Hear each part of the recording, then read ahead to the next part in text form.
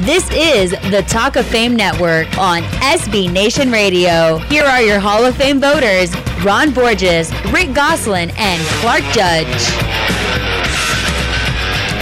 Just a reminder, the Talk of Fame Network is brought to you by Grasshopper. As an entrepreneur, you're always on the go. So turn your mobile phone into a business phone system with Grasshopper, the entrepreneur's phone system. Get a local toll-free number or just bring your own. To see how it works, go to grasshopper.com. Our next guest is eligible for the Hall in 2018, and that would be Richard Seymour, who for nearly a decade was considered the best defensive lineman in football, and who in his 12-year career collected 3 Super Bowl rings and 4 AFC Championship rings, and was named to 7 Pro Bowls and 5 All-Pro teams. What's more, he was named First Team All-Decade defensive tackle alongside Hall of Famer Warren Sapp, and he finished his career with 57.5 sacks and 496 tackles. With his former coach, and that would be Bill Belichick, saying of Richard's 57.5 sacks, most guys wouldn't have had 20 playing that position. Richard Seymour, welcome back. Oh, thank you. Thank you for having me. And thank you for the warm introduction.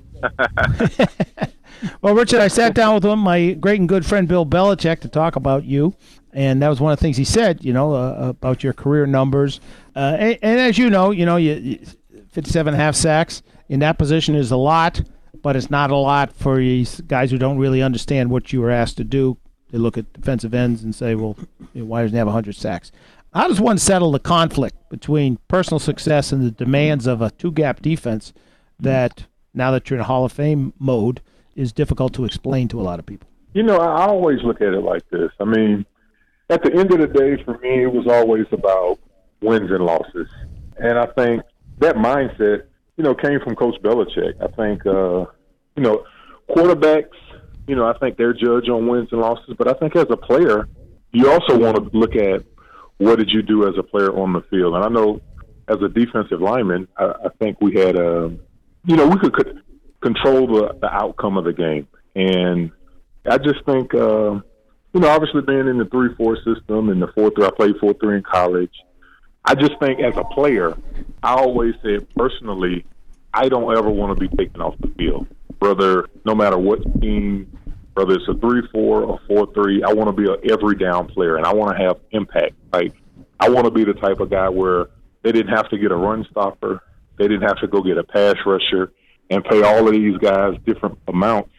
I always felt like, well, why don't you just give it to me and I'll take care of it? And, so I think as a player, it pulled so much from you, but I just think that was my mindset. And my mindset, I really didn't care about the money. My whole deal was I just want to be known and considered as one of the best to ever do it. And I think even as I look back over my career, one of the things I'm most proud of is not, necessarily, the Pro Bowls and this and that, but I just think to be a member of the All-Decade team, I think, because anybody can have a breakout season or do it here and there, but when you can do it over the course of a decade plus in different schemes and also different teams, I think that's one of the things that I'm most proud of. So, because even a lot of people really don't realize, but when I went out to Oakland, we swept our division. I mean, we were 6-0 in our division, and I think, obviously when I went there, it was a lot of turmoil just in terms of,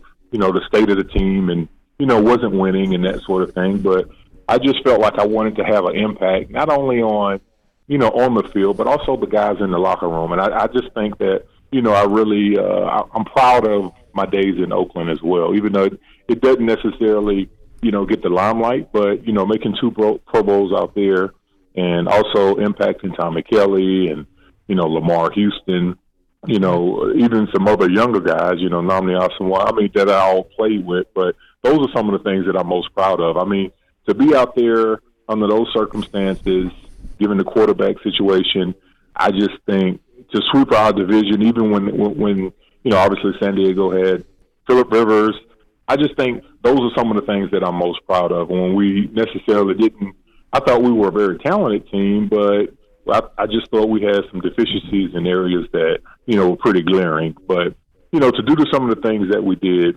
out there, I just feel proud of. Richard, you won 3 Super Bowls in your first 4 seasons with the Patriots. Was it difficult back then not to take that team success for granted? I just think we were a veteran-laden group. There was a lot of guys on the team that, really showed me the way when I came in. And obviously they got their leadership from Coach Belichick, who I think is, one of the best coaches to ever do it, just in terms of what he brings to the table day in and day out and how, he keeps his team hungry. So that was really our leader. And then we had a bunch of veteran guys that, who hadn't had some success or maybe was cast off from different, teams. And, we all came together and, obviously, with Brady coming in, I just think, we had a very, very solid group of guys. And, I always look at it as, I feel very fortunate and blessed because I was a young draft pick coming in, but I came into really one of the best situations that you could ever come into. I came around a lot of men. And when I say men, I mean men with families that I always talked about, well, I'm playing for different reasons than you are, Like you may want to play to be the best, but, hey, I'm playing to feed my family. And so I just got to see how they live, how they took care of their bodies, all the little things that they did. And it just, I think it paid off for me over the course of my career. We're speaking with former defensive tackle Richard Seymour on the Talk of Fame Network, and you can find us on the web at talkoffamenetwork.com or on Twitter at TalkOfFameNet. And Richard, as I said, you'll be eligible for the Hall for the first time this year. If you had to make your own case for the Hall instead of having Ron to do it, what would you say to voters to explain what your job was and why it didn't generate more sacks? Why you belong? Why you should belong in the Hall? Obviously, I could make a case for myself, but, I never really played personally for trust me, I think when I look at the Hall of Fame, that is a very prestigious group that I think all players have a ton of respect for. I think that's the ultimate individual accomplishment that, a player could have, to be considered amongst the best in the history of the game, So, and it's something that as a player, I always held in high regard. I think one writer said once before, if you had just one lineman that you could take, and this is why I was playing in maybe 05, it's like he'll make it Seymour, just in terms of being able to play across the board in multiple fronts, first down, second down, third down, goal line. Even played a little fullback too, but I won't get into that one. Yes, you did. Yeah, that didn't last too long.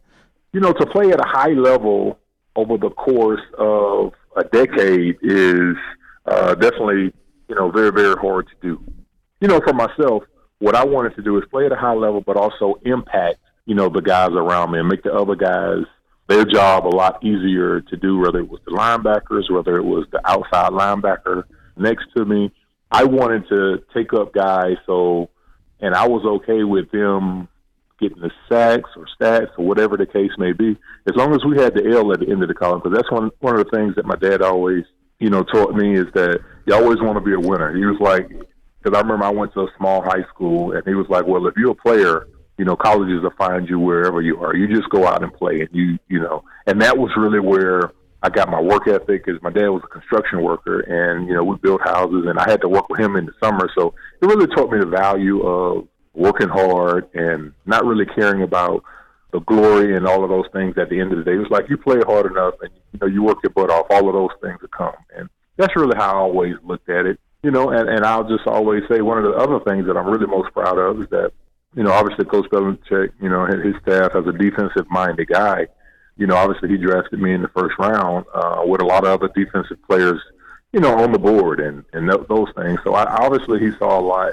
in me to, at that point, I think he may have been there a year or so. So right. I think I was one of his, or it was his first or second year where I think I was one of the first round picks that he drafted. So, that also speaks volumes itself, just in terms of, obviously the success that he's had and, what he means to football and to be drafted by him. And, he always talks to me a lot. I will watch films together and do those things. So, obviously, and Coach Belichick, he doesn't give out a lot of accomplishments easily, so, he'll be kind of mum on some of those things. And, if you ever get the nod from him, you always look at it as, a token of like, hey, you made it.